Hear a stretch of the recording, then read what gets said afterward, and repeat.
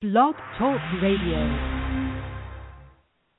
You're listening to the Dynamic Dojo Show with Restita and Robert, your source for martial arts talk radio. 3, 2, 1, we're live.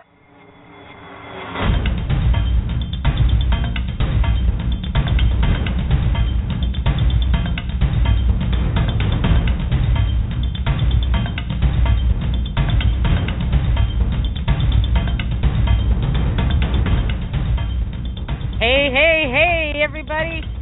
You're listening to Dynamic Dojo Talk Radio with Restita and Robert. It's Sunday, October 11th, and as always, I am joined by my esteemed co-host and brother in the martial arts, Sifu Robert Deal.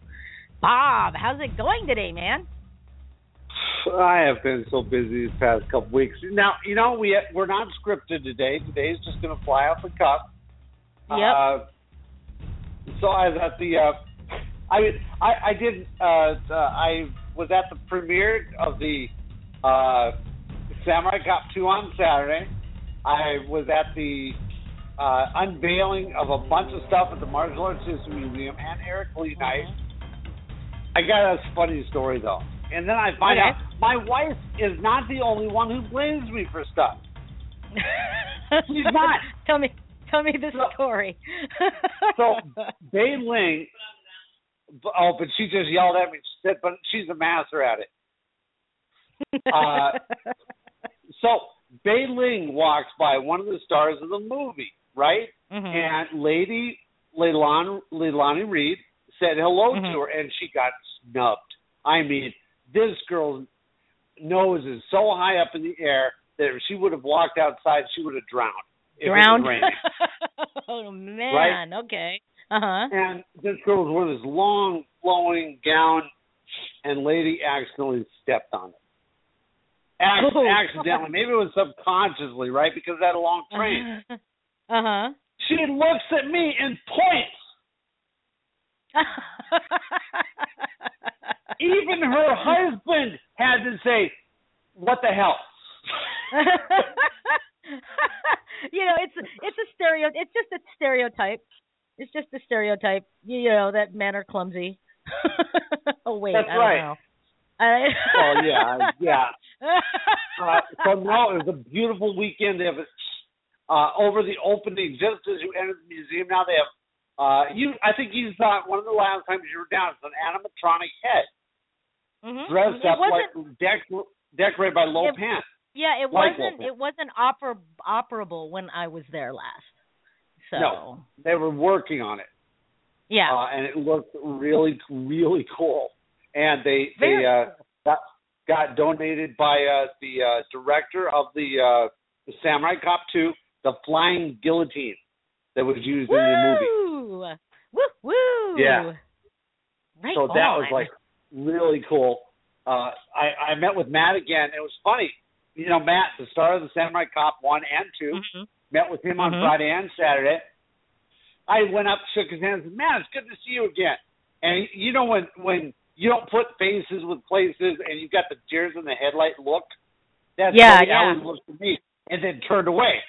So I was telling him last night, and I said, I want you to figure out where you know me from.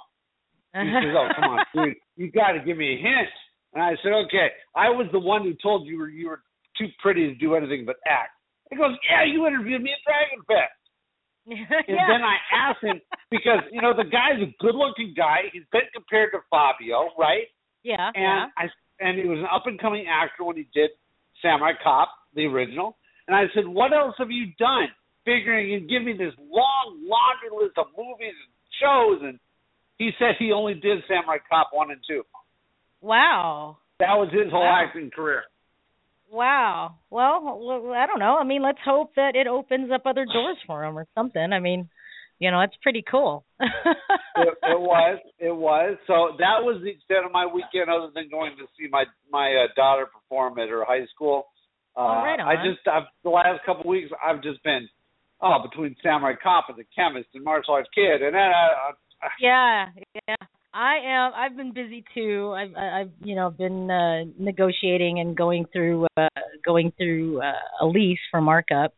because I'm going to be moving at the beginning of November. So in about another 3 weeks, I'll be in a new spot. And yeah, that's going to be. You'll cool. actually be in your own location again after over a year.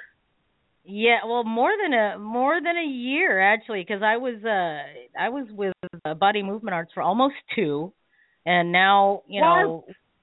Yeah, it was really? Almost 2. Yeah, almost 2. Wow. And then with this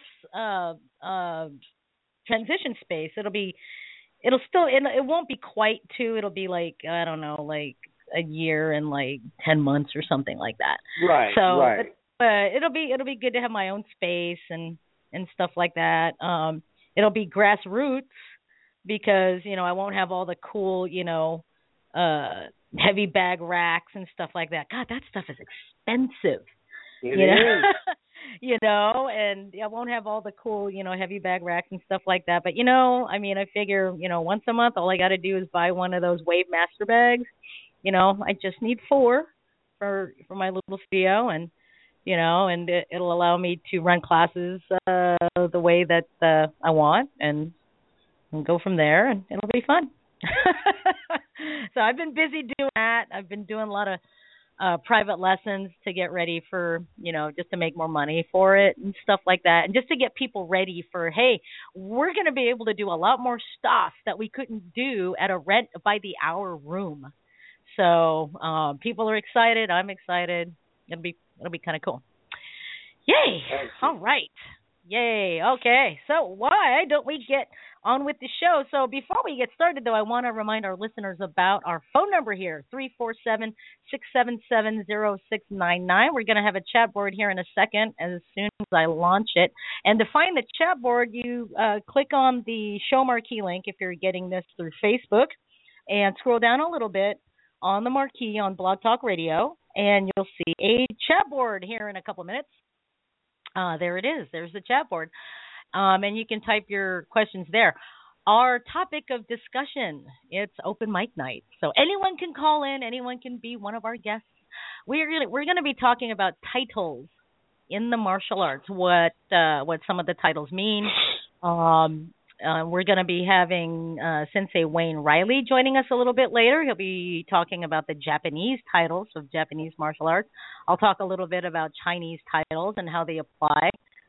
We hope to have Kumu Michelle Manu of Lua talking about Hawaiian titles and the significance of the Hawaiian titles, because I'm a firm believer in that Hawaiian arts, like Lua, the titles have a meaning outside of just like teacher. You know what I mean?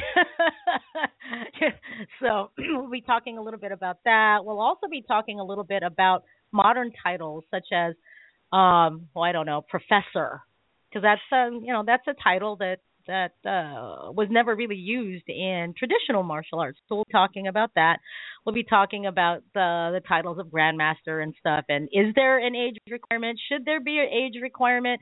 And should it be the same all the way around? Because we know it's different from style to style. So we're going to be talking about a lot of stuff regarding titles.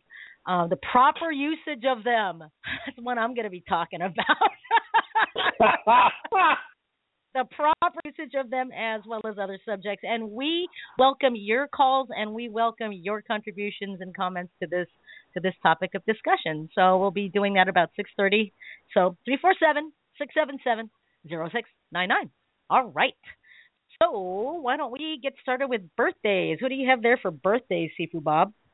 Birthdays this week on 10/14. Seafood Dahlia Abad, one of our good friends out of Arizona. Also on the 14th, Grandmaster. This is one person I absolutely consider a Grandmaster. Bill Ryosaki. Yes. 10/15, Patricia Lau. Another couple 10/15s. 10/15, Ashley Page. And Kung Fu Sensu Master Harry Wong. His birthday is also on the 15th. And Taekwondo Master Jamie Cashin. His birthday is on the 16th this week. Right on. I'm looking through my list here to see if I have any birthdays today. Today on the 11th, Shifu Olivieri, his birthday's today. And the mother of one of my previous students, Donna Fulcher, her birthday's today. A buddy from Hawaii, Bert Braley. Remilio Olivieri also has a birthday. Upcoming, I'll pull up my phone calendar here. Upcoming, we got Sifu Robin Dauber, the wife of Charles Shepard, who was a previous inductee into the Masters Hall of Fame. Her birthday tomorrow. Sensei Rick Beal, a Kyudo practitioner, also tomorrow. And I want to send a shout out to Luke Fredrickson, a previous Wushu student of mine, and anybody else, and another previous Wushu student of mine, Dan Huser. His birthday is on the 14th. And you already said Dolly Abad. And I want to send a shout out to a good friend of mine in Idaho, Chauncey Whittinger. Also on the 14th. On the 15th, I want to send a shout out to Byron Rasmussen, 36 years old. I remember when that kid, I'm still going to call him a kid. I remember when that kid was still, a snot-nosed little kid, runny nose, little toe-headed kid. He's turning 36. Oh my goodness. And that's it for my birthdays. But, speaking of, students that you've taught previously and realizing how old they are and they're married and have kids and stuff like that, I recently saw a student of mine the other day because I got a desk from him for my new office. And he's tall, he's got a deep voice, he's married, he's a psychologist. And I'm just like, how old are you? And he's like, I'm 36. I'm like, what are you talking 36? You can't be 36. Because in my head, he's just 14. So anyway, all right. So for everyone that's having a birthday the week of the 11th through the 17th of October, happy birthday. And here's a tune for you. I wanna wish you a happy birthday. I wanna help you celebrate. I wanna wish you lots of presents. I wanna help you eat your cake. If you party in the island way, you'll be jamming all night till the light of day. Your birthday is your day to shine. Another year and you'll be looking fine. So have no worries, don't you hesitate. It's time to party, time to celebrate. It's time to celebrate. Yeah. Woohoo! All right. Happy birthday, everybody. Well, we had... Rusty, I got something first. Got to tell you this first. Okay, my sister-in-law was pregnant with my niece when Jenny and I got married. And this morning, I said, do you realize our niece is now 29 years old? She doesn't blink, doesn't even skip a beat. She looks at me and she says, you suck. Just like that.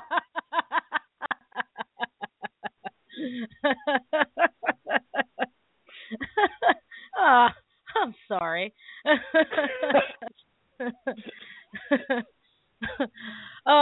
Well, we had. There's Sensei Wayne. I was going to say we had Sensei Wayne. And then lost him on the line, and then we lost him, and then he called my cell phone. Like what?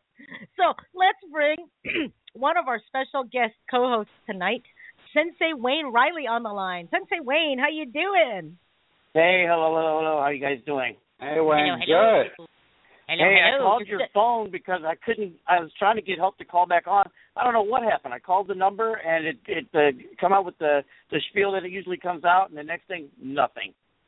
Oh, so I'm weird. like, uh-oh. And I was going to text you. It wasn't trying to call. I was trying to text. Oh.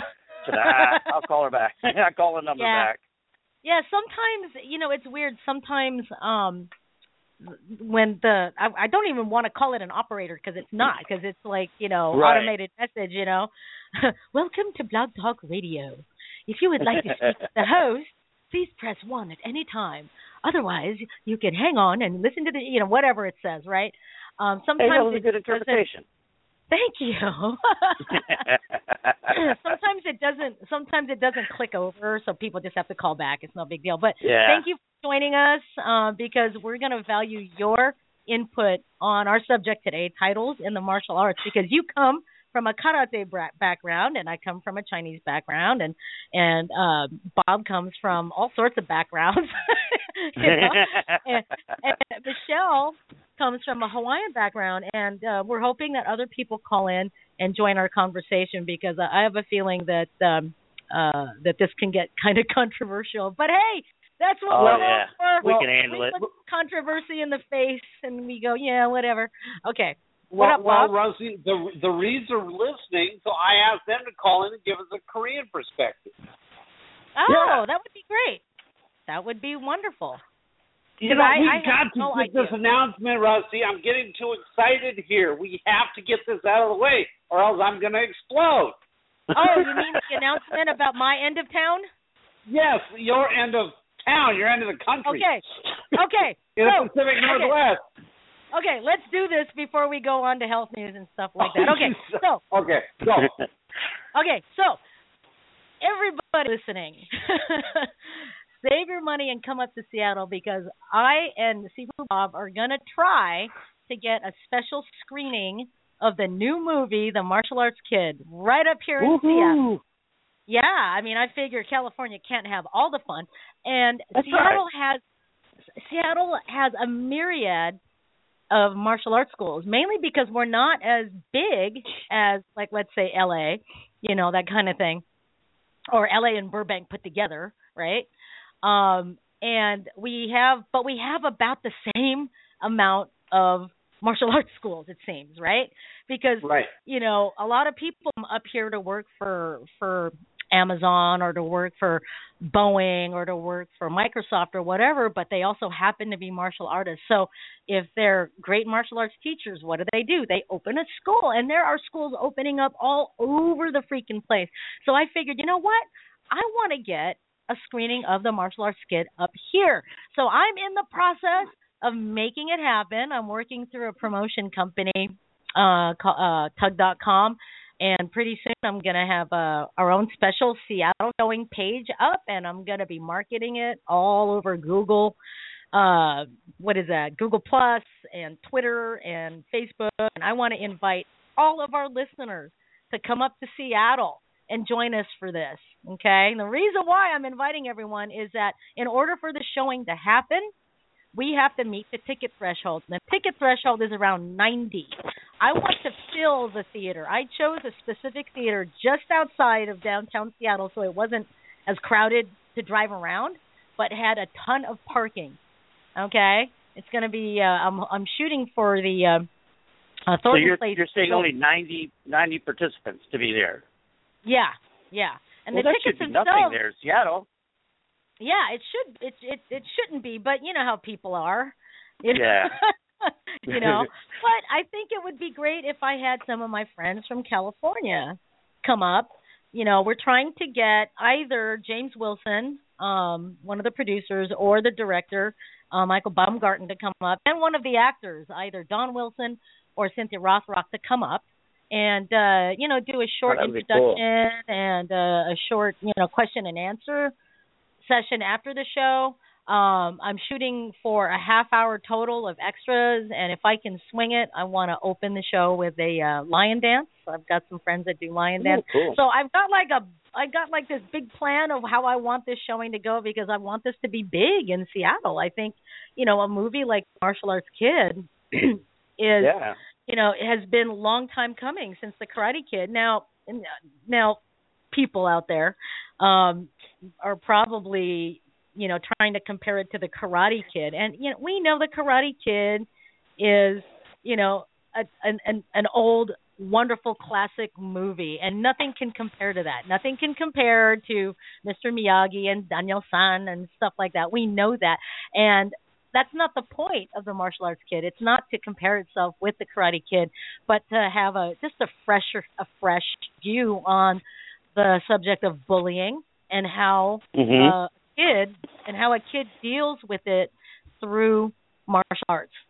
So yeah, the story isn't new because it's taking from the Karate Kid movie, but it's a fresh outlook on it, and especially today, with all the bullying going on in the school systems and all that, that would be really, really good. It is. I think it would be. So, I'm hoping that some of our friends from down there in California or even up there in Canada can come down to Seattle if we can make this happen. If we can sell at least 90 tickets. Well, my goal is to fill the theater. Then the special screening of the Martial Arts Kid will happen in Seattle, and that's what I'm shooting for. That's what I'm going to be promoting. So tell all your friends, folks, because I'd love to see some of our friends from out of state come up for this special. Well, I heard there's someone from Ohio that's trying to get up there too. I heard the same thing. I heard the same thing, and that would be very cool. Now, the caveat is we are also running a fundraising campaign to bring the actor up here. I talked to Don personally face-to-face last night, and he said he wants to do it. James said the same thing. Awesome. In fact, it was James who said bring up one of the actors. I wasn't going to bring up an actor. We were going to bring up the director and the producer. But I figure, if James, being a producer, wants to answer questions, I'm pretty sure he's more than capable, and definitely if we could have Don just going with him, they're brothers, why not? It'd be great to have Don the Dragon Wilson come up. That would be great. So people up here can meet him, because I don't remember the last time he's been up here for a seminar or anything. So I think it'd just be a great thing. And so on the promotion page that will be set up here hopefully within the next few days, there's going to be an option for crowdfunding, and all we're asking is, on top of buying your ticket to see the Martial Arts Kid for its one night only special screening here in Seattle, which is only about $11. I think I know it's under 13. So, it's only that, all we ask is, like, if you can spare $20, right? That'll help get Don the Dragon Wilson up here and the producer James Wilson up here, airfare and one night accommodations and a whole heck of a lot of fun. So I think that would be really cool. All right, so that's what's going on. Another thing going on in this neck of the woods here in Seattle is next weekend, October 17th, is the Seattle version of the USA Martial Arts Hall of Fame. And I've got a lot of friends that are being inducted, and it's going to be fun. So, you know what? I've only got one of my friends being inducted. Oh, that was a nice one. That was a nice segue, Bob. You like that? That was a nice segue. Oh my God, yeah. And a shout out to Justin Martin for nominating me. Yay, Justin. Thank you so much, Justin Martin. What an honor to be inducted into the USA Martial Arts Hall of Fame. And I hope to see my buddy Bob up here next year. So, because now I can nominate. So anyway, of course. All right. Just remember they do have one in LA now. Yeah, that's true. I guess I'll just have to fly down for that. All right. Well, let's move on with the show. I think this might be. Does anyone know what Michelle's area code is? 714. Oh, then this is Michelle. Kumu Michelle, how are ya? Good. How are you?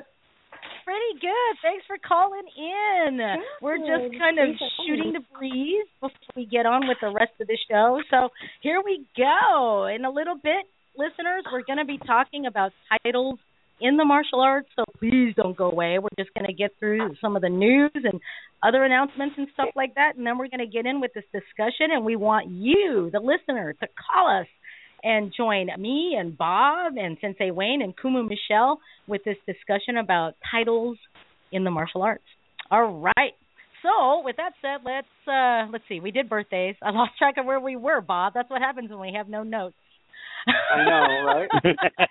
All right. Let's move on to the health news. Now, I don't really know if this is health news or whatever, but anyway, this is pretty much about stress relief, and it's about why 3-day weekends are actually good for you. Now, when is the next 3-day weekend? Does anybody know? Anybody? I don't know when the next 3-day weekend. Memorial Day. Memorial. Oh, dang. Okay. So, well, I mean, no, we can't count Thanksgiving because that's a Thursday. But anyway, 3-day weekend. Okay. And the term is euphemistic for those of us who spend our days hunched over a keyboard with our eyes locked for hours at a time on a screen. But here's the thing.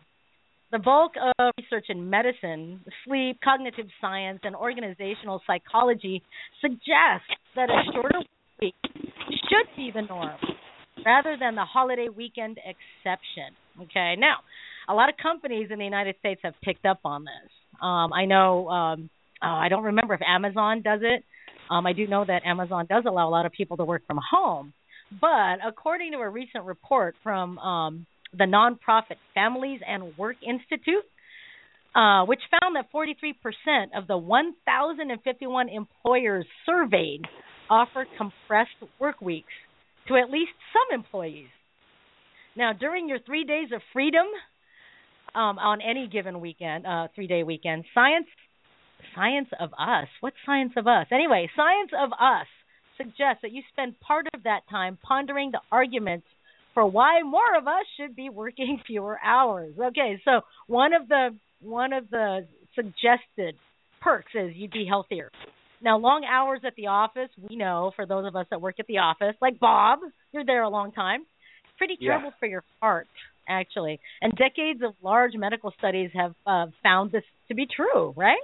Now, just last month, The Lancet published a big meta-analysis, a study of studies, basically, that looked at the link between heart disease and overwork in more than 600,000 American, European, and Australian men and women. They found that the individuals who worked longer hours, so like 55 hours per week or more, had a 33% increased risk of stroke than people who worked less than 40 hours per week. I know, 33%. I mean, that's a lot when it comes to, the circulatory system and your nervous system, right? The overworked employees also had a 13% greater risk of developing heart disease compared to their peers who worked fewer hours. Longer hours were especially hard on the hearts of lower-income individuals included in the Lancet meta-analysis. And another big meta-analysis published in the Lancet called Diabetes and Endocrinology earlier this year found that people who work long hours doing manual labor or other non-white-collar jobs had a 30% increased risk of developing type 2 diabetes than people who worked less than 40 hours a week, those same types of jobs. Wow. Okay. Now, perk number 2, you will sleep more. People who work less than 40 hours a week also, not surprisingly, tend to get more sleep. They also have an easier time falling asleep than their peers who work more than 55 hours per week. So, there you go.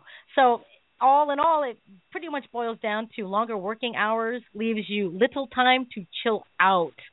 Relaxation has been recognized as an important prerequisite in the prevention of sleep onset insomnia. Okay, and perk number 3.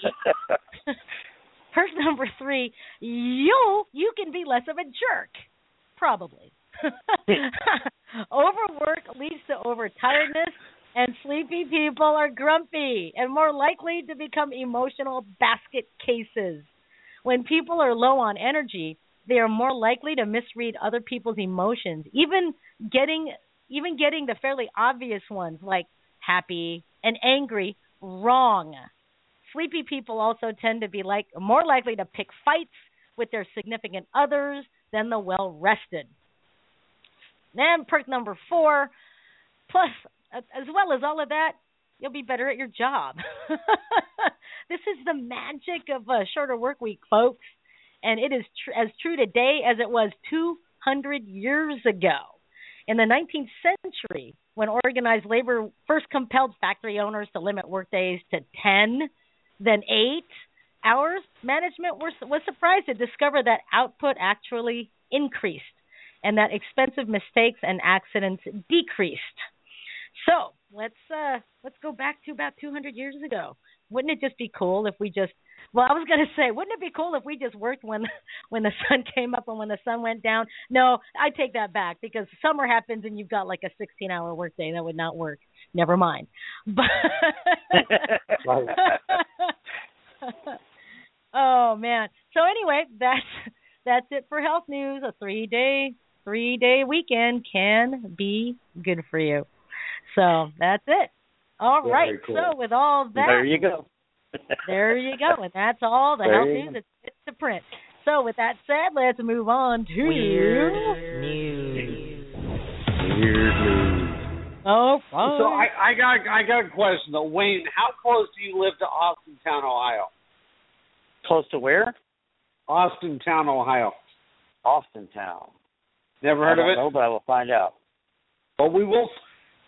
Okay, a kid called 911.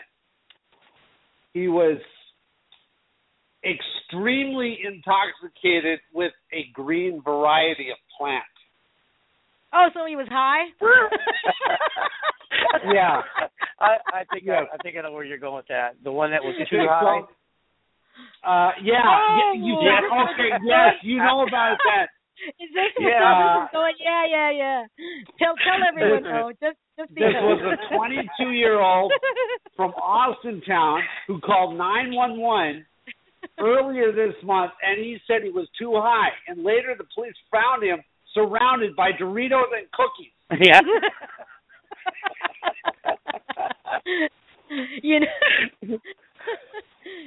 You know there's going to be a cartoon made of this. You know that.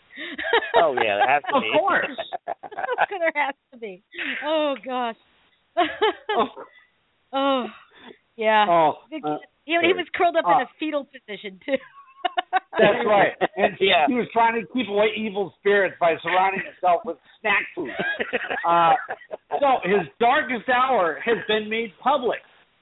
Yeah. In a 911 call obtained by WJW on Wednesday, the sad sap explains that he can't feel anything. The dispatcher asks, okay, what did you take? The caller's in weed. The caller sounds upset, and the dispatcher tone changes from serious to comforting. Okay, the dispatcher says, we'll send an EMS right over to check you out, okay? And then the caller says, okay, thank you. The caller replied. It turns out he was indeed okay. He refused medical attention and gave responding officers the keys to his car so they could find the stash inside. They found a jar of marijuana, 2 joints, and paraphernalia. Because he's in Ohio, the caller now faces possession charges. I've got the audio of the 911 call, and I'm gonna put it on the Dynamic Dojo Facebook page just so everyone can listen to this poor guy. Call an emergency after all, because when you're too high, everything's an emergency. That's right. I've got no munchies. Okay. Here we go. I'm gonna. Let's see here. Here we go. Okay, it is up on the Dynamic Dojo Facebook page. All right. So, with that said, let's move on to the entertainment news. Here we go. Entertainment all right, news. So, hold on a sec. Hold on. Go ahead. Okay, we've got other people calling in. So if you can hear us, you are you are on our studio board. You're just on hold, so don't hang up. If you do want to talk to us and join the conversation in about 5 minutes or so, just press 1 on your keypad, and that'll let us know that you want to be live with us. Otherwise, you can just sit and listen. But anytime you want to speak to us, just go ahead and press 1. Thank you, area code 408. We'll get your call in a little bit. So let's go to the entertainment news. Go ahead, Bob. This must be really tough. I feel sorry for this guy. Floyd Mayweather. He may have to hitch a ride in Miami now because his cars have been burnt to a crisp, but maybe it helped him enjoy the simple things in life, like Twizzlers. The champ was hanging at the famous Fountain Blue in Miami Saturday night in a Versace robe, gingerly eating his candy. He also clutched a wad of cash for all his needs in his private cabana. Floyd's cars were not as lucky. 4 of his cars, including 2 Rolls Royces, were burned up on a trailer in Arizona. Wow.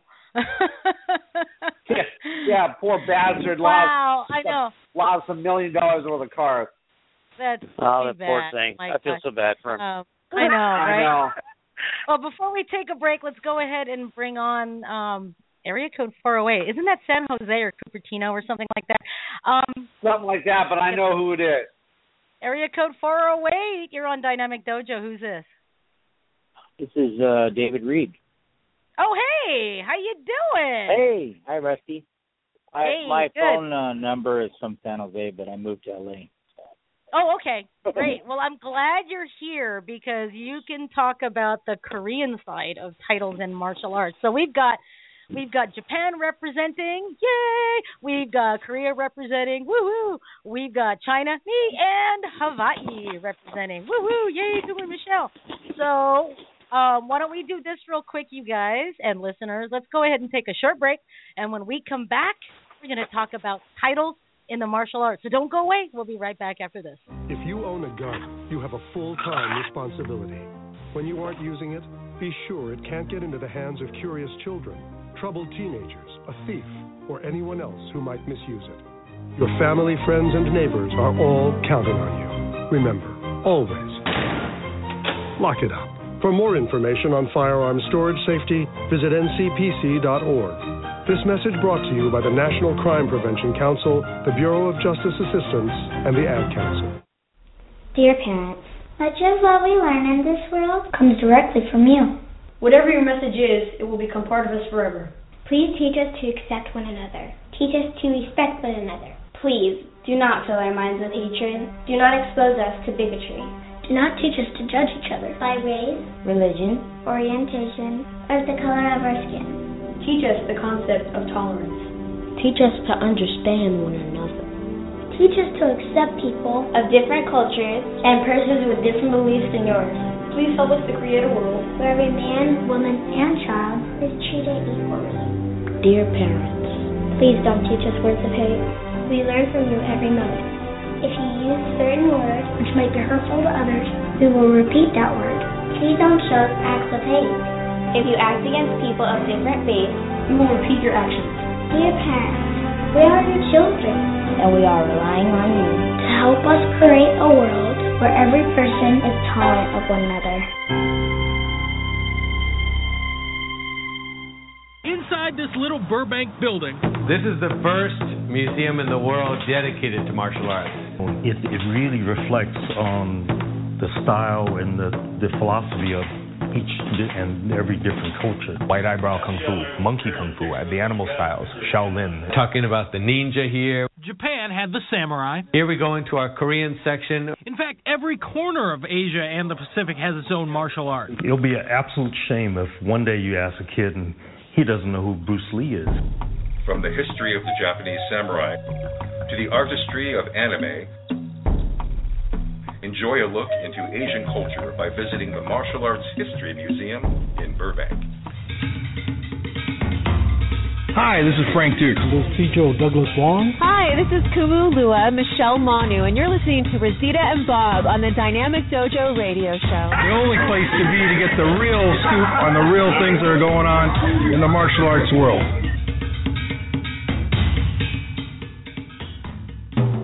Do you have an idea for a guest or a topic that you'd like to hear on the Dynamic Dojo Talk radio show? If you do, you can email your suggestions and ideas to dynamicdojoradiohost@gmail.com, or you can also post it on the Dynamic Dojo Facebook page. You're listening to the Dynamic Dojo Show with Restita and Robert, your source for martial arts talk radio. All righty. And we are back. If you're just now tuning in, this is Dynamic Dojo Talk Radio with Restita and Robert. We are going to be starting a discussion, open mic, by the way, so anyone can call about titles in the martial arts. And we are joined by special guests, Kumu Michelle Manu, Wayne Reihle, and David Reed. And speaking of titles, I don't know what David Reed's title is. So let's talk about titles. We're going to be talking about a lot of things in regards to titles and names for teachers and stuff like that as it applies to martial arts. But why don't we do this? Why don't we go ahead and start with David? If you could tell us some of the basic Korean terminologies for teacher, master, grandmaster, founder, and then we're going to go to Michelle, then Wayne, and then Bob and me. So why don't we go ahead and start with David? Yes. Okay. Let's see. Black belt, just black belt is Yodanja Nim, and then the instructor is Kyosa Nim. And then after that, when you get to 4th degree black belt in Kung Fu Do, I know some Taekwondo does it too, you become Sabo Nim. And then it usually goes up to 7th Dan. And then once you get to 7th Dan, you can stay a Sabonim, but if you become like the head of an organization or president or also head of multiple schools, you become Kwanjanim. So like for me, I became Kwanjanim because I was promoted to 7th Dan, and then I also became West Coast director of a federation. So. Oh, okay. Yeah. Right on. And then they have another title called Heijonin, which is like covering a larger area, I guess, is from what I understand. But for the most part, traditionally, you weren't called Kwanjanin Grandmaster until after 8th degree black belt. But recently, in the last, let's say, 10 years, a lot of 7th degree black belts are now Kwanjanin. So, things change. Very cool. Now, does the suffix nim have a specific meaning at all, or I'm curious? Well, I know that Sabonim means like grandfather or father of. It's not. It doesn't necessarily mean master or grandmaster. So I know I don't speak fluent Korean, but for the most part, that's my understanding. Oh, okay. Yeah. Very cool. Yeah. Awesome. All right. Now, who's playing with their dishes over there? Sounds like somebody's playing with dishes or something. All right. Let's move on to Michelle. Now, Michelle, I'm a firm believer in that the titles for teachers in Hawaiian arts have a I believe that they have a deeper meaning than just like someone who teaches. So can you enlighten us on some of the names that are that teachers hold? Yeah, well, I was just going to start with, I'm not going to start just at black. There's 5 different colors, and they all have different degrees. Cool. In the Kaivalu Lua. So this is from the ranking that Alope Solomon Kaivalu instituted within the Halau, our group, since 1963. So it's 5 different color belts. And each one of them has up to 3 or 4 different degrees within that color. And then black belts through 4th degree black belt, they're considered intermediate levels. And then the black belt 5th degree to 11th degree are advanced levels. Now, just because you get your black belt doesn't mean that you are a teacher. That is something that is entirely given by Alohe, and it comes with great responsibility. And it's not just you're eligible, like what you were saying, Rosita, it's not just that you are eligible to teach. It means that you have some sort of, from what he's seen, mastery over yourself and your life, and all of the elements that make up Lua, which is, the healing aspects, the woodworking, and some Kumus have more than others, obviously. The hula, teaching yourself chiropractic. Once you dislocate someone, you should know how to, put them back together, is what Alohe says. So, you can reach 9th degree and still not have the title of Kumu. So it's really at Alohe's discretion. So then there's only one 12th degree, and that is our Alohe, and that is he's the only Alohe, which would be the master of our art. Now, so the 3 titles are Koa. Oh, go ahead. Okay, Koa. Okay, I'm sorry. Koa, you're getting into it. That's okay. Koa, so that's a student or a Haumana student. And then there's the Kumu, who is authorized to teach and has a specific letter from Alohe saying that you can teach. And then there's Alohe. So there's really only 3 titles in the Kai'aiwalo. Oh, cool. Very cool. So I think my question was, now in English, do those titles have like an English, like a equivalent? Yeah.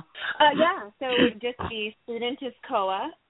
Okay. And teacher is Kumu, and master is Alohe, O-L-O-H-E.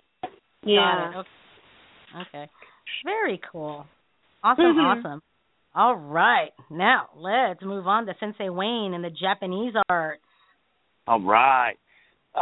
You always hear Sensei. Sensei just, teacher, reaching the level of black belt. Then you have a senpai, which is an assistant instructor. Not necessarily have to be a black belt, but, normally you hear it more after black belt. Then you have the first of the master names would be Renshi.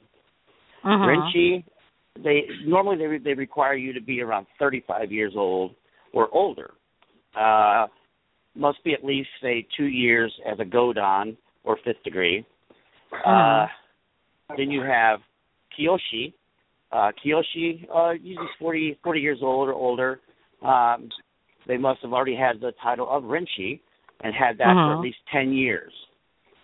A Hanshi would be next. Hanshi, they must be at least 55 or older, and with that they must have at least 15 years as a Kiyoshi. So there's a lot of years, in between each rank. You hear a lot of times. And we just had a tournament this past weekend, and I met a guy that was kept calling himself Soke. And I said, "What are you a Soke of?" And he gave me his style, and I said, "Well, that style already has a Soke, or grandmaster, or head of the household, or head of the style." And he's supposedly done a few changes and made himself a Soke. He waved that magic wand, to become these higher ranks, but the people don't realize how foolish they sound because there's number of years in between these things. They're not just handed out. Just hey, let's get us all in the ball, throw it up in the air. Whoever grabs it can become a Renshi or a Kyoshi or a Hanshi. All of these are after the rank of 5th degree. Many years, on Okinawa, once you reach 5th degree, well, you just hear of all these 5th degrees. Everybody's a 5th degree, 5th degree, 5th degree. Well, they're not realizing that they're not called anything else after that because you have your Renshi, you have your Kyoshi, and you have your Hanshi. Those are masters of masters of masters. They have a lot of years in their training. But that's, and the other thing I wanted to say about the guy that called himself a Soke, that I don't know why that is so big today to be called a Soke, but they don't realize how foolish, they do sound. You should be at least 60, 70 years old, 80 years old, just to be calling yourself a Soke just makes you look really, really foolish. And I just kind of laughed and walked away. I want to get into that later too. I want to get into that later too about like founding, about founding a system for calling yourself a soke, and because it's like, Now I had a question though, and it just popped up into my head. So, Kyoshi, Renshi, Hanshi. Some people use the term Shihan. What's the difference really between Shihan and Hanshi, other than the fact that the words are flipped? Shihan is just considered a master. Usually around 5th degree. You are awarded the title of Renshi. There's a special promotion that goes along with that. But once you reach 5th degree, 4th degree, 5th degree, around in there, you'll hear a lot of people being called Shihan, and that just means master. Not necessarily the headmaster over a style, but someone had maybe trained in a lot of years. They reach the rank of 5th degree or 4th degree, and you're just called a Shihan. It's kind of like sensei, similar, very similar, sensei and like long time sensei. Long time. Time sensei. Very cool. All right. Okay, let's go to Bob. Bob, you studied a lot of arts. You did like Taekwondo, you did Wing Chun, you did Jeet Kune Do. What are some titles that you had to call people in your study? We had 2. That was it. And it depends on what class we were going to at the time. Because especially that the Chinese arts, or a derivative thereof, are limited by titles. We don't have the titles coming up. We have Sifu. There's a couple in between. When I screwed up, instead of calling me Todai, my instructor would call me Toe Jam.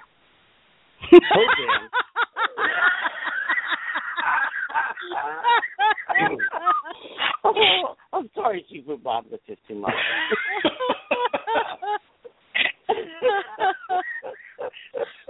Oh, Lordy. Oh, my goodness. But like most of the arts, though, they were family-oriented. Younger father, grandfather, and the other title, of course, being Guru from the Filipino Arts, or Maha Guru. Yeah, Maha Guru or Punong Guru. And I've reached a point now, it's like, call me Bob, please. Right? Yeah. Sifu, Guru. I mean, shit. Toe Jam. Toe Jam. Yeah, Professor. What do we call you? I kind of wanted to go in a little bit more about the Chinese arts, because that's where that's part of where I'm from. I've done karate too, but Sensei Wayne's here, so he's representing. But like many other systems, the titles in Chinese arts are very family oriented. Now, here's the thing: is that this is probably going to get the discussion started about, call me Grandmaster, that kind of, we're going to be talking about that, people that use Grandmaster as part of their name. But so we'll just start from the bottom. So like teacher, Shifu. Well, that's kind of like saying, like father, head of the house type thing. This is my house, so I'm the Shifu. I'm the head of the house. Okay. And then there's Si Gong, which it kind of means like grandpa or grandma, that kind of thing. Or in this case, grandmaster or whatever, right? And then there's Si Tai Gong, which is great grandmaster, and then Si Jo. Now, a lot of people tend to use the word Si Jo for the founder of a style, but it can also be used for great, generations above type of thing. And it's usually mostly used for people that are still alive. Okay. Now, Joshi, however, you turn another one of those things where you turn the words around, right? Joshi is the founder of a system, but lately in a lot of systems, it can be both Sijo and Joshi can be used interchangeably. So, but it depends on the art, right? And then you've got like more I guess, austere titles like Jungsi. And that kind of means like, how would I say it in English? Kind of like the teacher of the tradition or the keeper of the tradition. What that was kind that of name thing. Was it Jungsi. Jungsi. Okay. Jungsi, the teacher. I hadn't heard of that one. Yeah, it's more of like an academia type of title, that kind of thing, right? Okay. Now that's mainly among the teacher titles. However, because a lot of the titles in Chinese arts are family oriented, even the students, depending on how they fall under the teacher, have their own titles. Okay, so like for example, you've got Si Hing, which pretty much just means older brother. So younger students would call their older brothers, Si Hing or Si if they're a girl. But again, depending on the style, Si Hing, the male term, is normally used. So like at my school, Si Hing is used for both male and female. And then you got like Si Dai or Si Moy. And when do you start using those? You can technically use them at any time because, like, for example, if you're new to the school, you can technically correctly use Sihing or Sijia to anyone that's above you by at least, a rank or two. It's normally two, right? But it depends on the school. Like at my school, we only call people Sihing if they get their black belt, not a first degree. But if they get their black belt, first degree or second degree, whatever, right? Basically, if you're under a third degree, you're Sihing, right? And then third degree, you can be a Sifu, but the title still has to be given to you. Like in Lua, like what Michelle was talking about. Just because you're a third degree doesn't mean you get the title Sifu. It has to be given to you. It has to be bestowed. Right, and that's the same way with the Japanese arts. You have to be awarded the Renshi or the Kyoshi or the Hanshi. You have to be awarded those. It's not just something once you reach a fifth degree, you automatically get it. No, that's an actual promotion in itself. Yeah, exactly. But for students to call older students like Sihing or Sijia, that's it's technically okay. But we normally at my school don't use it until someone gets a black belt.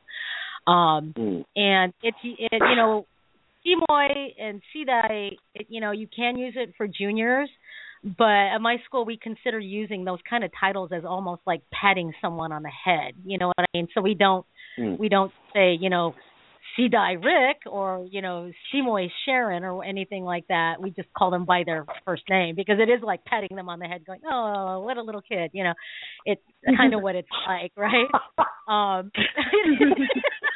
Oh my God, Rosita. So we don't use that those terms very much. However, other teacher titles, depending on how they fall, and it's so confusing. That's the weird thing is that you could have literally 3 titles depending on who's talking to you in Chinese arts, right? Like Sibak. Right.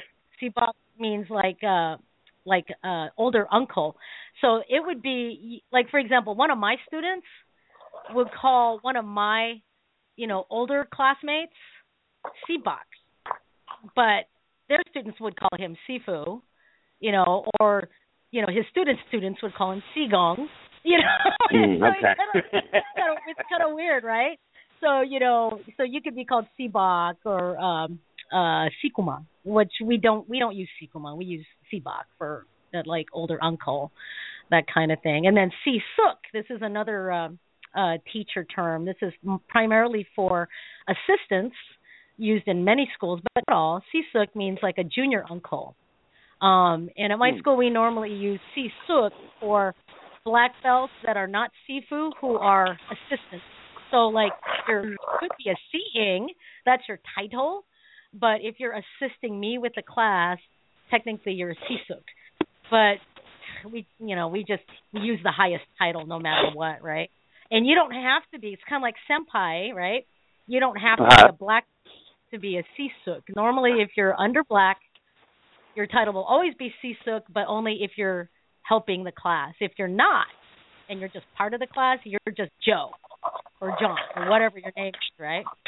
So it all depends on who you're talking to at any given time, and it's considered bad manners in Chinese martial arts. Bad manners to call someone technically it's bad manners, but nowadays it really doesn't matter. But it's technically bad manners to call someone a sifu if they're not your teacher.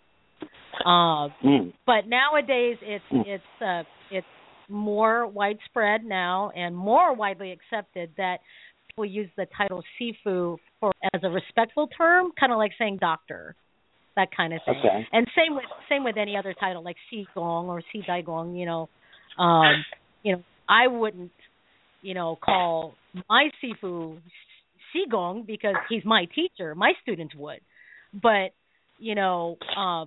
someone off the street, could call him Sigong if that's how they know him as, right?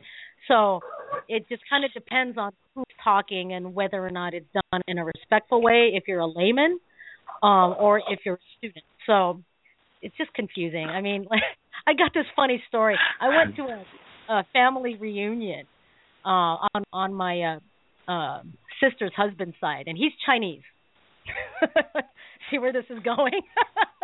So I went to a family reunion, and I have a title, and the title literally means second son's first son's wife's eldest sister. What a mouthful. And the title is 10 syllables long, literally, but it's shortened to, just something, Sanjia.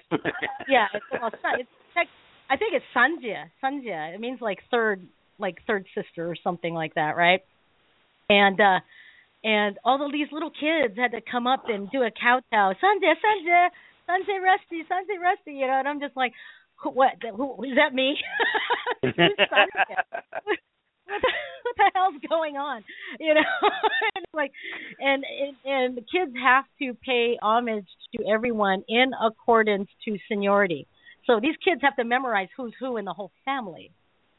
And if there's 100 people, all these little kids have to go around to each person who's not a kid and greet each family member and know their title. And it's just like, oh my gosh, I'm so glad I'm not full Chinese. So anyway, that's it for the Chinese style. So and of course, if there are any other people out there in Korean, Hawaiian, Japanese, Chinese, or Filipino arts out there that want to, what would be really funny though, Rusty? It would be hilarious because my mouth. Yeah. I've got a mouth. I can either blame it on my filter or I can tell everybody I've got Tourette's. Right? Right. I would love to see I would love to see you take me out to dinner with Sifu Hong and just see the pucker factor you've got going on.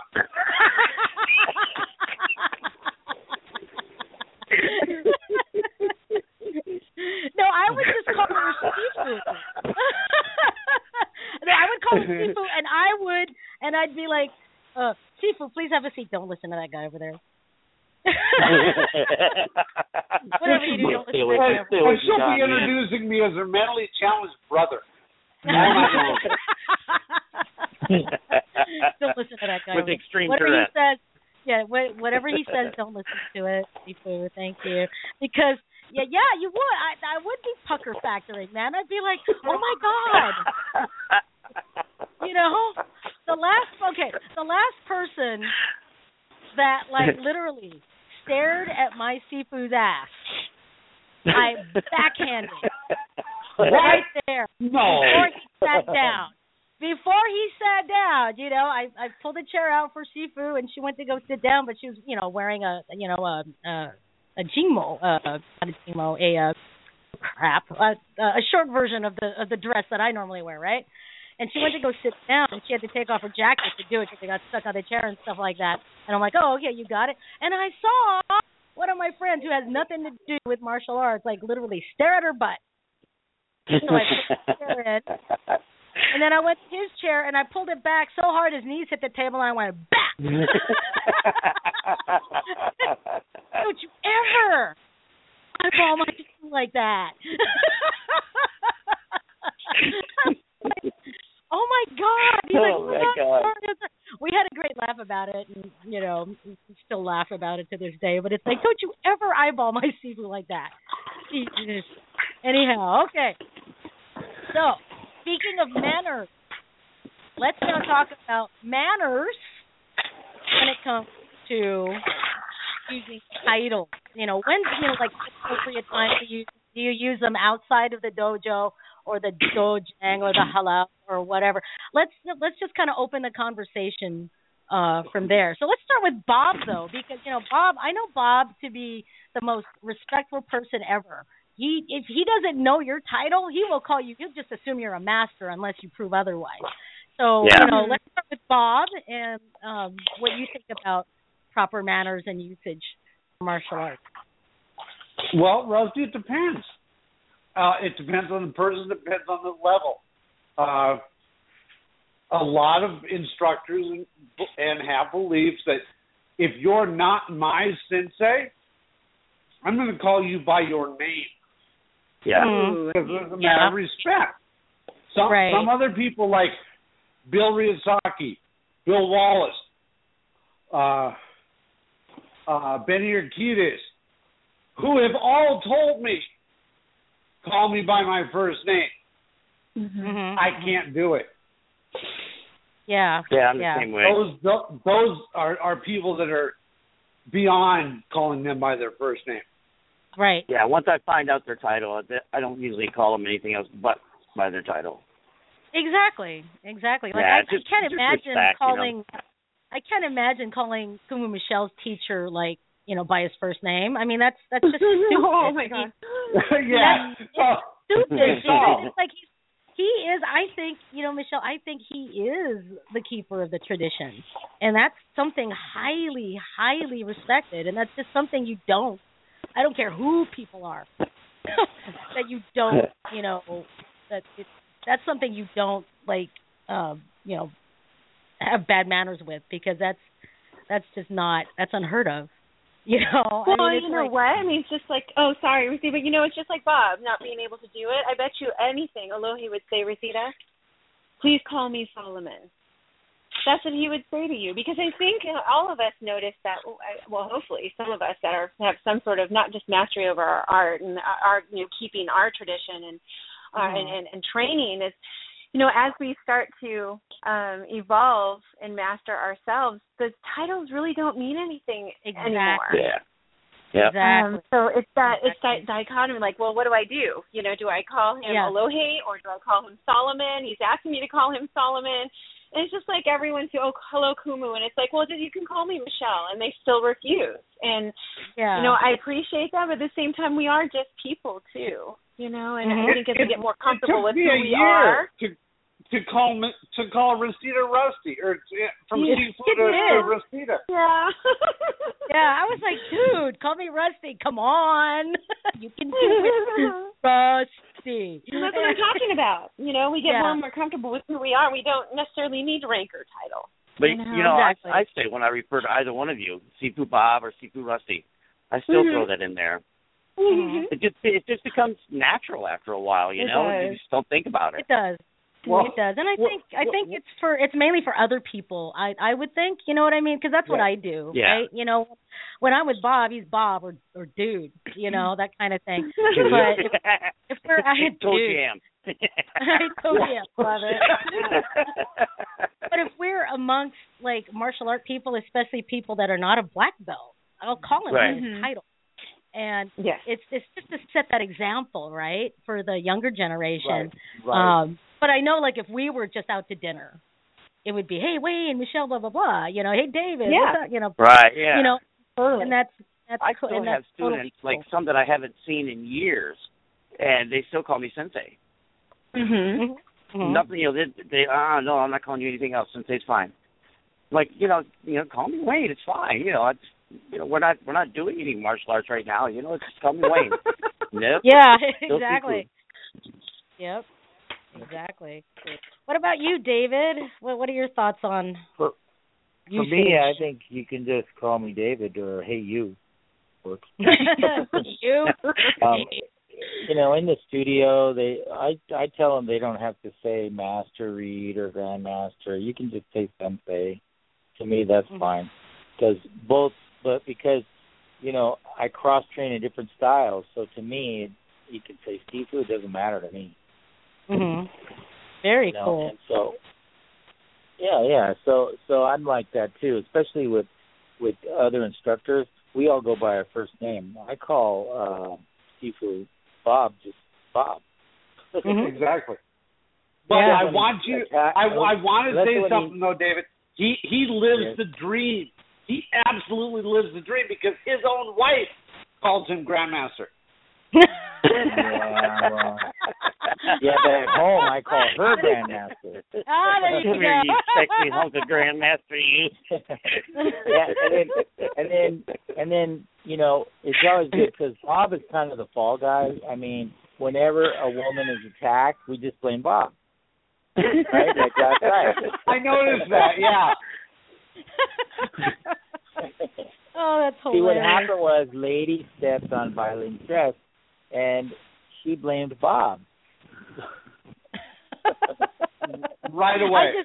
She didn't even skip a beat.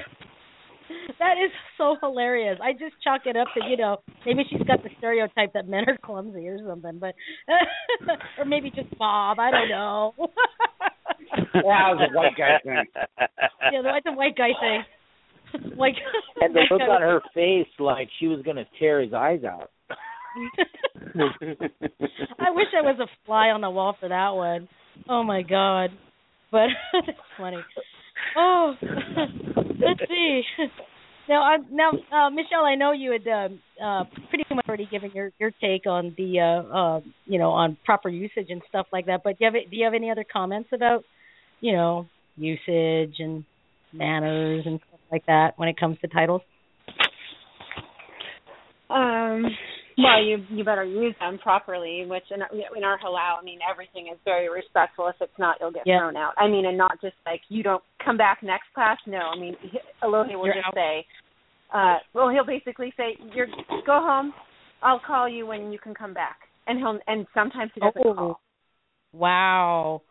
So what would be like a bad example then?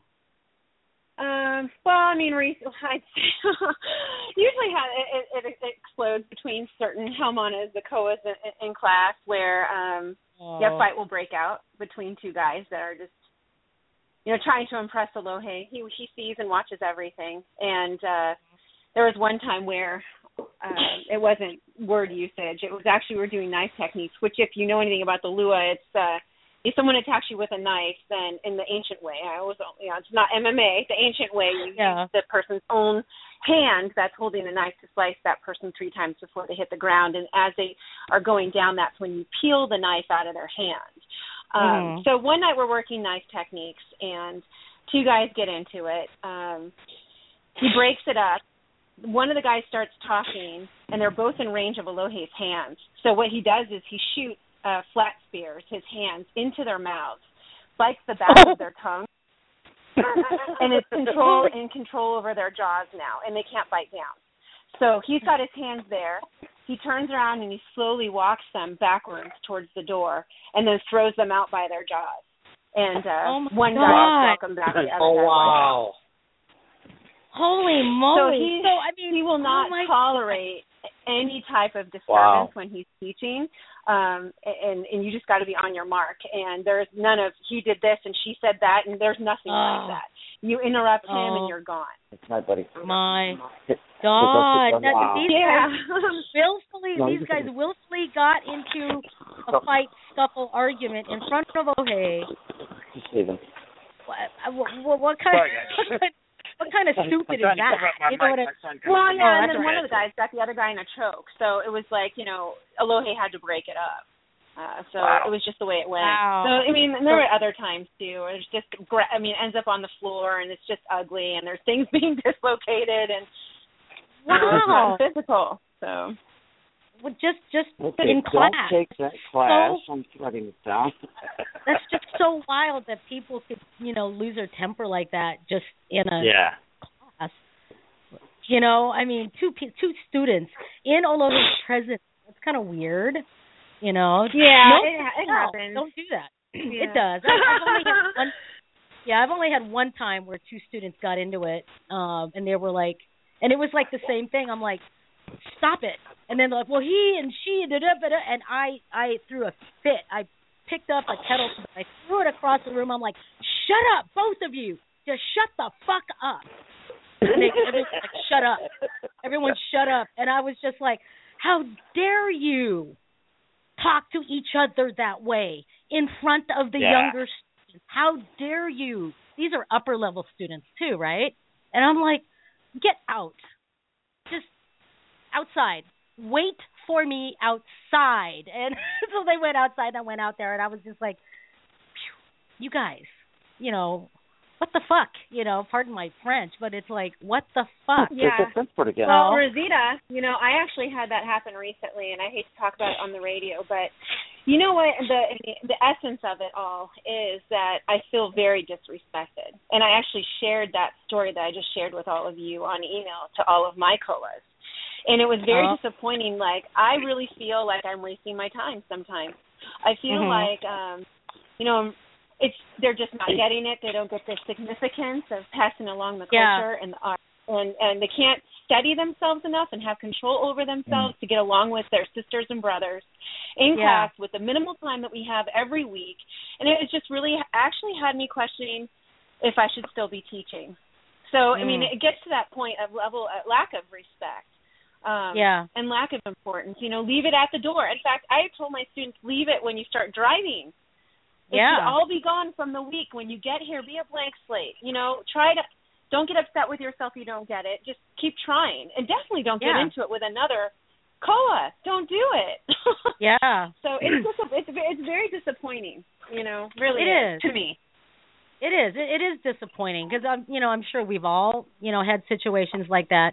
But in essence, I think in my case, what was disappointing was not. It kind of goes into the respect for the lineage and the titles and stuff like that. But it's more like, wow, what kind of example are you setting? And if you stay, if I allow you to stay to make it to black belt, that's still something that they're going to remember if they're still around. So, what kind of an example will you be as a black belt? And I understand people have bad days and stuff, but, like, Michelle said, leave it at the door. If you want to pick up crap when you go home, then by all means, pick up your boo-hoo woe is me bag and put it in the back of your car and take it with you. But, at least leave it at the door when you're in class, because it's in my head, it's kind of like a disrespect to the lineage, because you are setting an example, and one day you will be a black belt. And you'll be part of that lineage, and you're dissing it. So chill, people, chill. Well, if they make it to black belt, if they make it to the second color belt, I mean, at some point, us as the instructors really need to take a look at if their character is where it needs to be for them to even advance or learn what you're teaching them.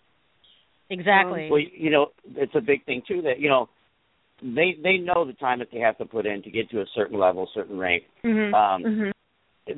If they try, think ahead, by the mistake they just made, you can tell who's going to stay and who's not going to stay.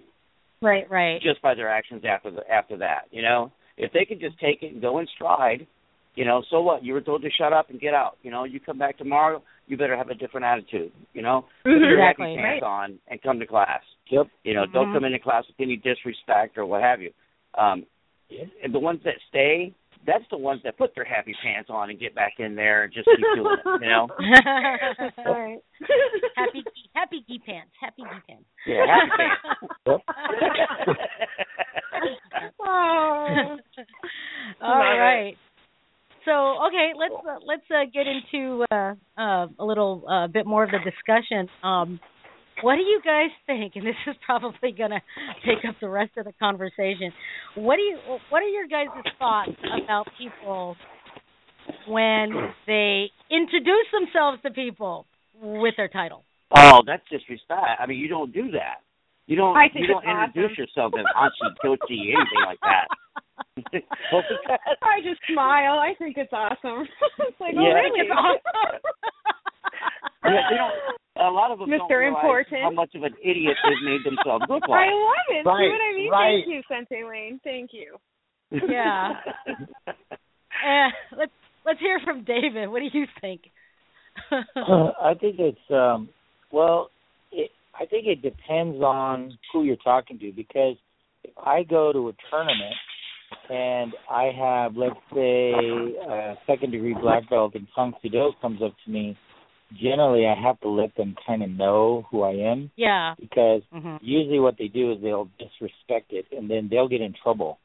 So I don't want their instructor on their case. But if I'm just at a function where there's a lot of different martial arts, I just introduce myself as David. I don't say who or what I do. But generally, I'm being introduced, and the person introducing me usually says something. But then you have the other thing, whereas let's say you go to a party at a friend's house, and you got this guy who announces to everyone that you're a master in martial arts. It's like, dude, that's like disrespectful too. I hate I don't that. need anybody to know that. who I am and what I do. Yeah. I don't broadcast that. That's I Do have any a of soul, but you who cares? Do any of you get that where you have some idiot that has to come up and ask, "Are your hands registered with the FBI?" Oh God! Yeah. Oh God! yeah. I think everyone I just does. tell them, yeah. I just tell them, yeah. Oh yeah, man. Oh no, you can't show them your badge. You can't show the badge. You have to keep the badge put away. That's right. You have to have some kind of mysteriousness to it, Oh. I already broke that. Onto gender, can I interrupt?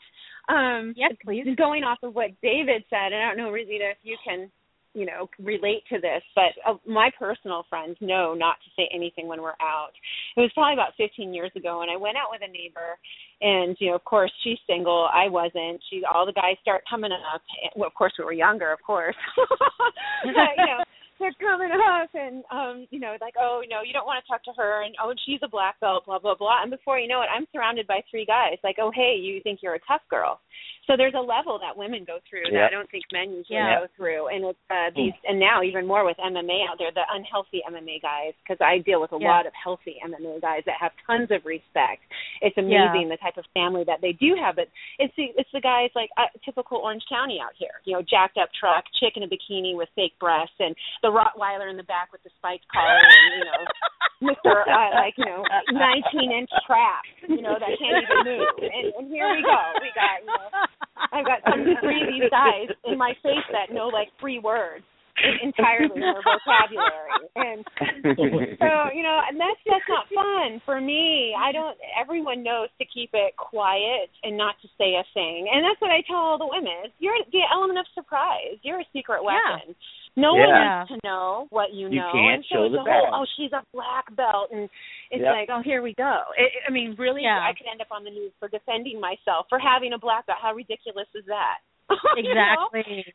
Yeah, really. Exactly. I had a similar, lots of similar situations, but one that really sticks out in my head. It was I was like 19, 20, and I was with some friends.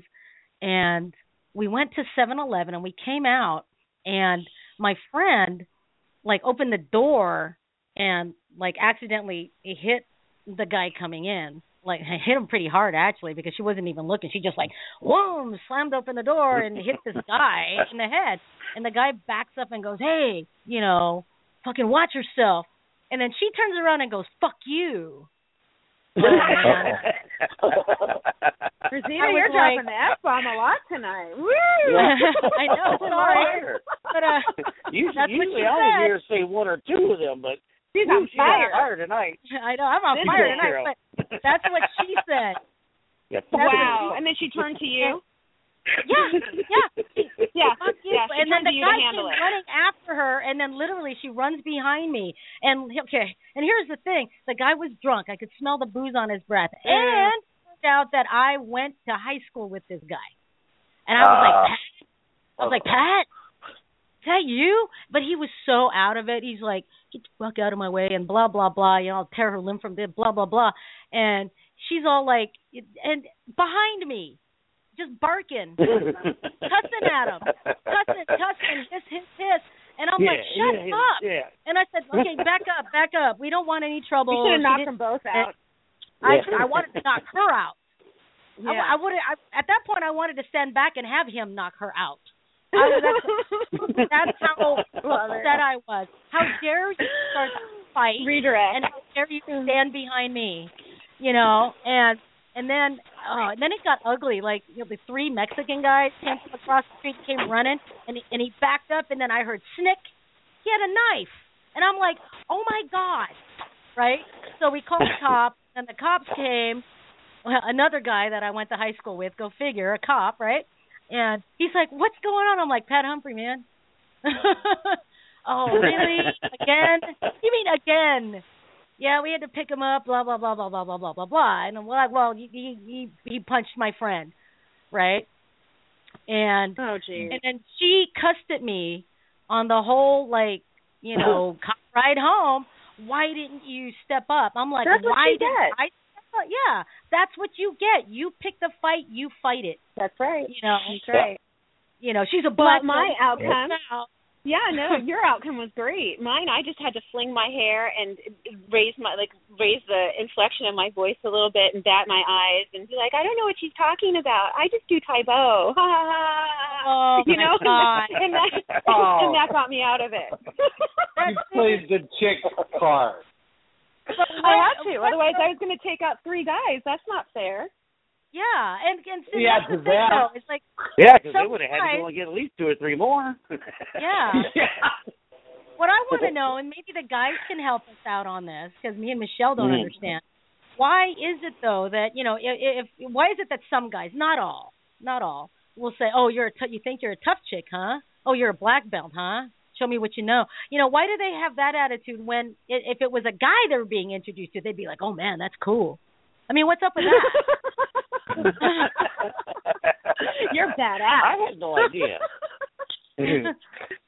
What's up with that? I don't know. But anyway. Yeah, but guys who find out that guys are martial artists start asking stupid questions. Like, how many people have you killed? Yeah, well, not quite that stupid, but almost. Have you had to use it? Yeah. Yeah, have you had to use it? Have you had to register your hands? Blah, blah, blah, blah, blah. Well, it was funny. A couple of years ago, I was on a conference call with the Masters Hall of Fame, and everybody was by their first name except one person kept saying, this is Grandmaster. I'm going, are you kidding me? You're on a phone call with at least 90% of the people here have more years in than you do. And you're introducing yourself and Grant. In fact, that person was with you last weekend. Oh. Yeah. Oh, okay. Yeah. But what were they doing on the conference call? It was an ambassador's conference call. Remember when we had those? Yeah. Yeah. And I'm like, who is this? Yeah. Yeah. Oh, you were there? Huh? A couple were you years there? ago? Yeah. I might have been. Because I've been a... you might have been. You don't need to know who he is. He's a grandmaster. No, that's all you need to know. That's right. You know, he's not a grandmaster. He's the grandmaster. The grandmaster. Golden, yeah, you know the whole, like, introducing yourself to other great people grandmaster. Oh, there you go. Yeah, because especially if you're in the company of other masters, you know, why would you say, hey, this is Grandmaster Smith? You know what I mean? It's kind of like you're in the presence of other grandmasters. That is just so. I can't even find the word for it. But, well, it goes back to not being comfortable with yourself. You know, like he obviously is not, so he's got to give himself that title to make him feel like he's, you know, up to the level of everyone else. That's just so. There's a word for it, but compensation. Something like that. But it's like I just think that the whole, especially introducing yourself as grandmaster or master or soke or whatever to to people that might not even do martial arts. You know, it drives me insane that people will, hi, I'm Grandmaster something, or I'm Soke something. Yeah. I mean, that's the thing, Rosita. Everyone's like, oh my God, he's a Grandmaster. You know what I mean? So I mean, the I know, right? Oh my God. One time I was like, I forgot what year it was, and Bob heard this. He heard me, you know, complain about it all night. It was at one of the MHOF events, and I was helping people find tables, but apparently somebody thought I was a seating hostess, right? And came in before the doors even opened, right? I think the doors opened once, and then I guess this guy slipped in.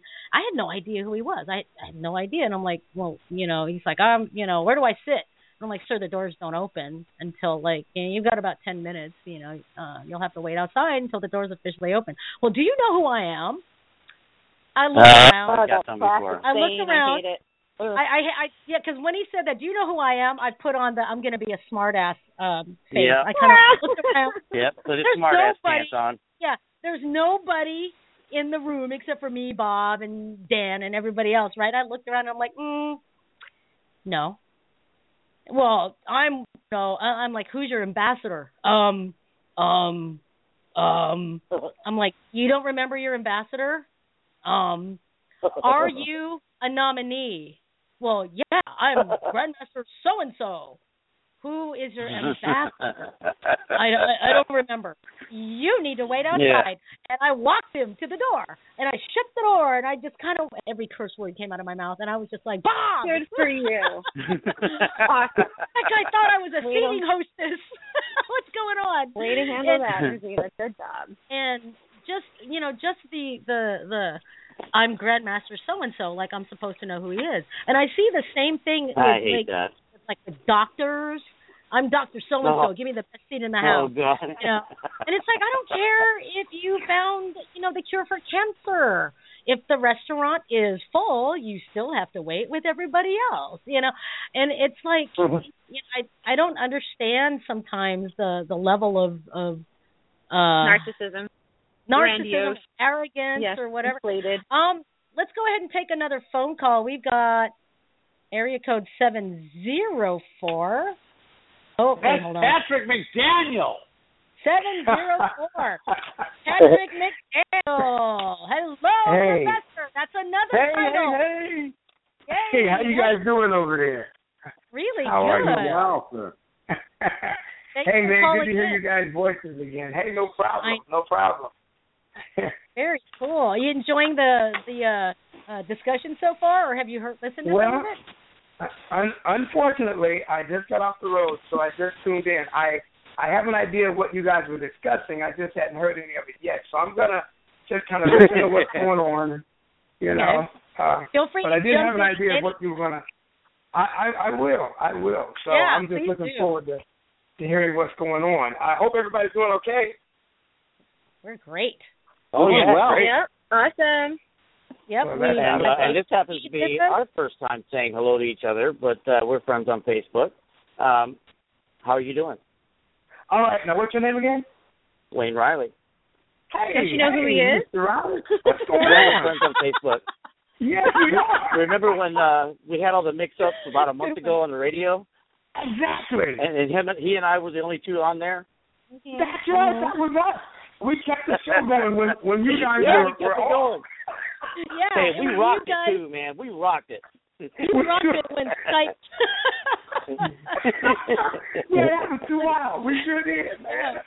Yeah, so we've got, let me give the Mickey Mouse roll call here so Professor McDaniel knows who's here. So we've got David Reed representing the Korean Arts. And, of course, I know him. Patrick McDaniel representing Kaizen Kenpo, the Noble Way. And we've got Sensei Wayne Reihle, Karate, and Kumu Michelle Manu with a Lua. And yay! And me and Bob, of course, your fun hosts. And we're actually now talking a little bit about how some people use their titles. Now, David brought up a good point. He said that he sometimes has to introduce himself as Grandmaster depending on where he's at. Like, for example, like at a Tung Sudo event. And I completely agree with you, David, because if I'm at a if I'm at a like a wushu event, then if I'm not wearing like a press pass or an instructor tag or something, and someone comes up to me, I have to introduce myself as Sifu, blah blah blah blah blah.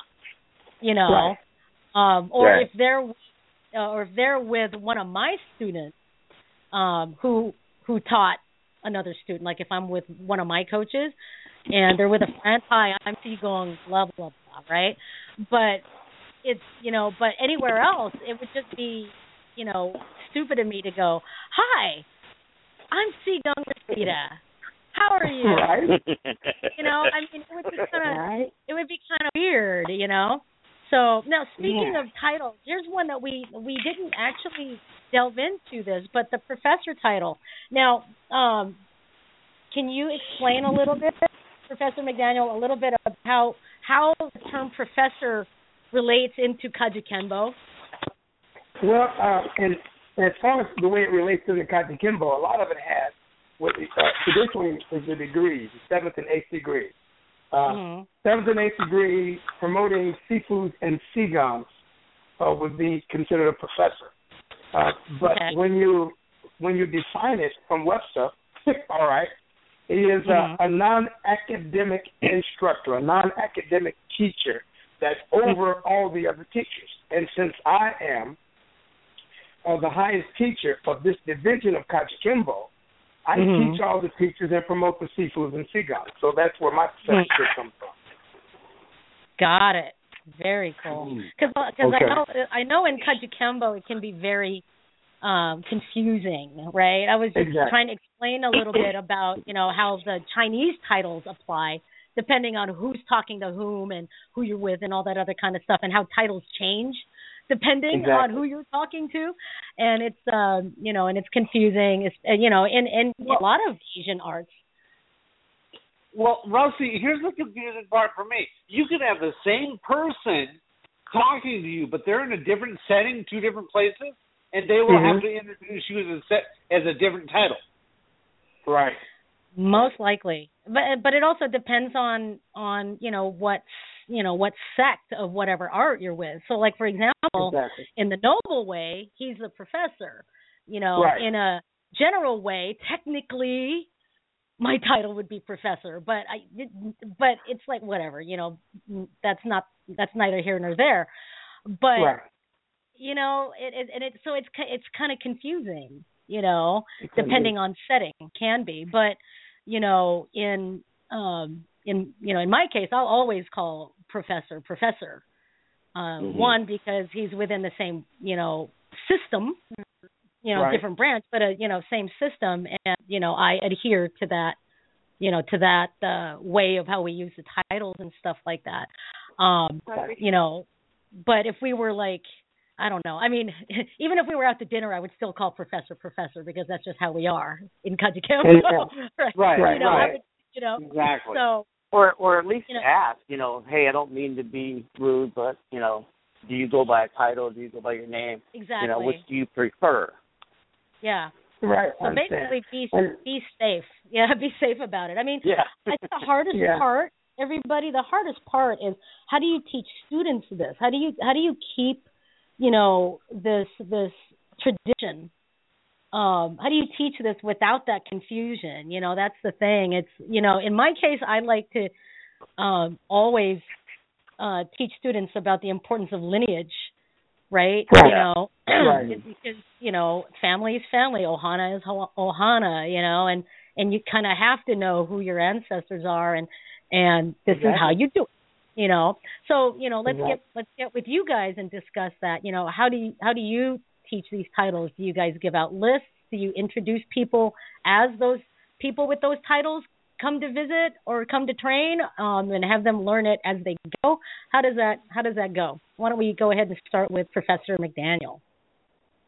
Okay. Well, as far as introducing people into your dojo or into your system, then I would introduce them as their title, so that my students would immediately know what their position is and what their rank is and what their experience is in the system, so they'll automatically know how to establish respect for them, And as far as teaching the students, in my opinion, the best way is to make sure that your dojo is set up with a certain standard to where my advanced students are going to call me what they need to call me, and the beginner students are going to hear that.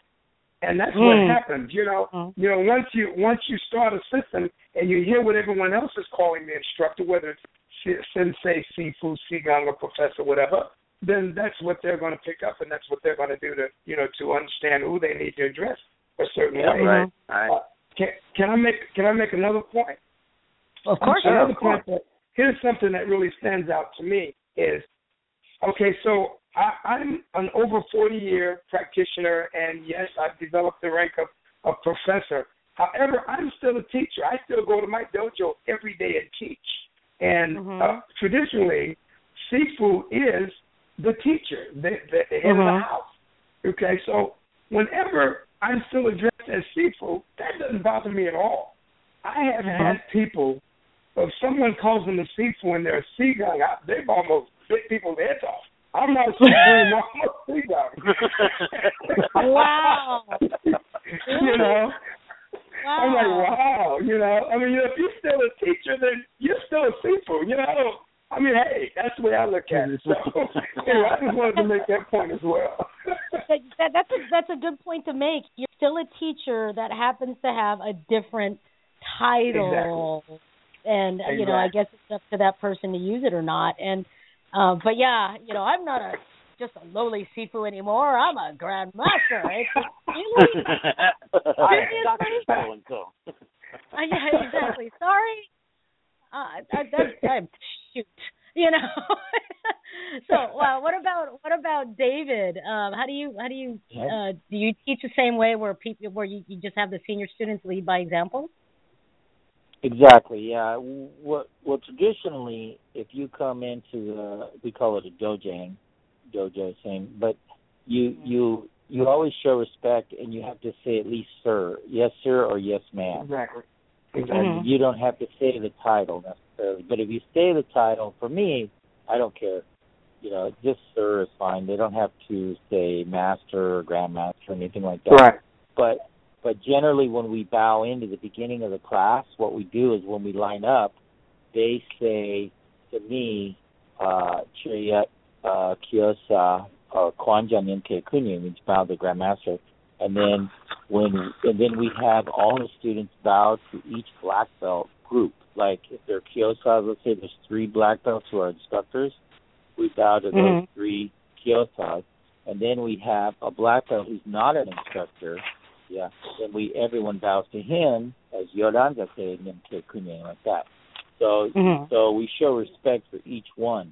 Now traditionally my instructor before, if you didn't show respect, there was hell to pay. Let's just say you were either doing push-ups and it even went as far as going in. Let's say this guy, he showed up to class. I'll just give you an example. This is back in the 70s, so it's not like that today so much. He showed up late, and he came into class, and he didn't bow in, and he didn't say yes, sir, and he goes back, gets his uniform on, comes in the middle of the class, and the instructor says, hey, you didn't follow protocol, and I don't want to see that again. So sure enough, the next day the guy shows up again late, and you could see in the back seat of his car he had his golf club. And so Master Lee, my instructor at that time, said to him, just put on your hand and foot gear, we're going to have sparring at the beginning of the class. And proceeded to knock this guy across the room. And then the guy's laying there on the ground, knocked out, and we revive him. And then he says to him, now get your stuff and get in your car and never come back here. And no one was ever late to that class ever again. And they all old. That's old school. I don't do that anymore. But I have seen that a few times back in the 70s, and nowadays you've seen a lot of that back in them times too. You get food for school really closed, but that was the old way. Nowadays we show respect and people earn respect, but at the same time, I don't. If someone comes in and they said, hey, David, how's it going? And they came in. If they're a white belt, I totally let it go. But if they're wearing a red belt, that's the same as a brown belt, let's say in Kaji Kempo, and they said, hey, David, how's it going, man? What's up, bro? I would be like, yeah, let me see you do 50 push-ups, and then and do it properly, because we have lower ranks here, and you have to demonstrate. We're trying to teach respect, especially with kids today. They don't respect their parents.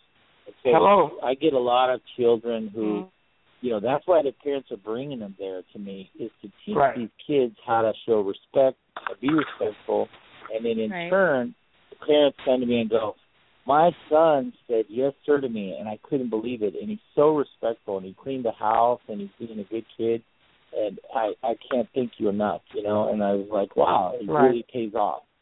Yeah, so, it does. Yeah, it does. It does. What about you, Wayne? Yeah, how does it? I just jerk them up and jerk them out in their ass. No, I'm just kidding. When you have new people, come in, it takes a little while. You just work with them. You just, say, okay, this person at this rank, we call them this, that, or whatever, But after they've been there for a while, it's not a matter of just showing it. We demand our respect. We have put in the hard work. We have been there. If we have a title, then we deserve to be, addressed by that title. But when you're outside of the dojo, I don't require it. I don't. If somebody just has to call me Wayne, you can call me Wayne. But every one of my students, and the students I haven't seen in years, it's always Sensei. No matter what your title is, you're still a Sensei. It doesn't matter. You've been there. You got the title of Choshi or Hanshi or Renshi or whatever. You're still a Sensei. You're still someone that teaches them and guides them and leads them. So I don't usually just get into them for that. Give me 1,000 push-ups or something like that. But I do let them know, we're going to let this one slide this time. Because of the new people we have or the kids that we have in the class, we're wanting to teach them respect, and if you've been there and you've put in your time, you've earned that, So we like to show that, let them know, we appreciate them,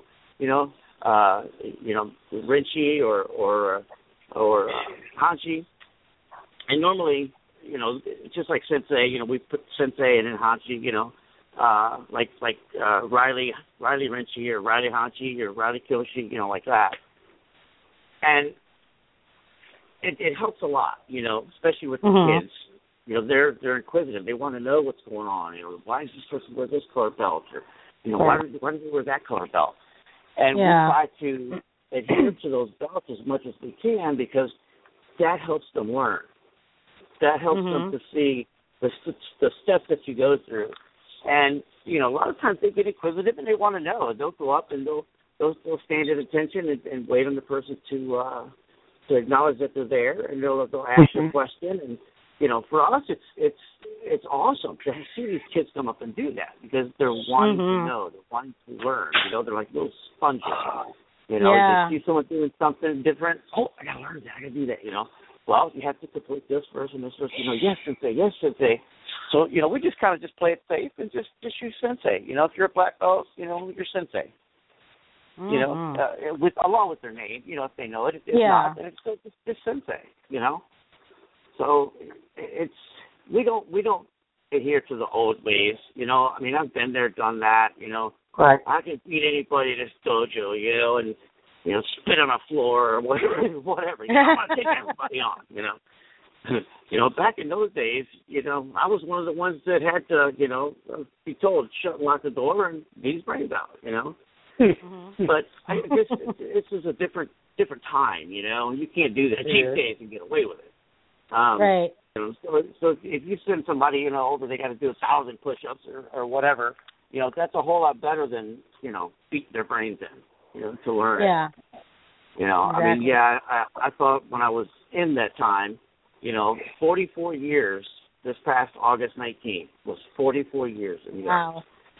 And, right on. You've seen it, you've done it, you've experienced it. So we passed it on to the kids, and 90% of the time it's they catch on pretty quick, and they learn who's who and things like that. And we do little special things too. We'll have them.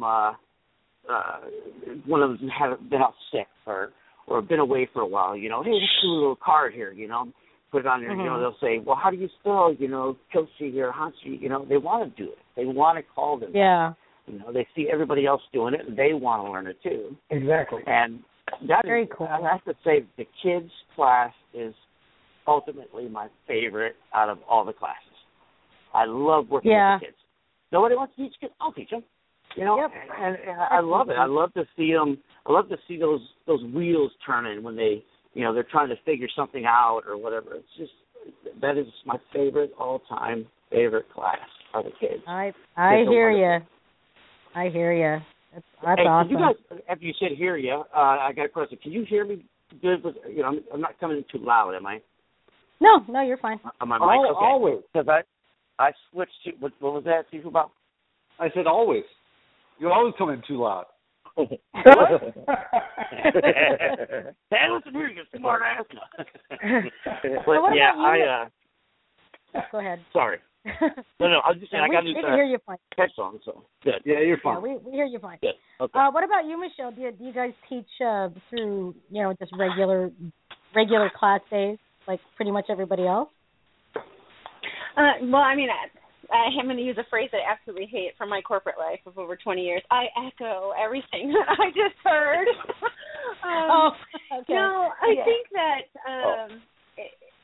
we are the example. I mean, what we do really translates down into every level of our organizations and our students, and when we're out with other parts of other groups, and also within our own when other kumus come together with their students. So I think I'm going to take it a little bit farther. What I find fascinating is looking at like the circumstantial part of it, where someone may say that Kumu Michelle, but then one of their students is actually a little bit disrespectful towards me, which leads me to believe that yes, I'm a Kumu, they understand that, but when they were told I was a Kumu, I wasn't given that respect. Maybe a snide comment was made, something, or eye rolling, or something in the body language, or even a comment.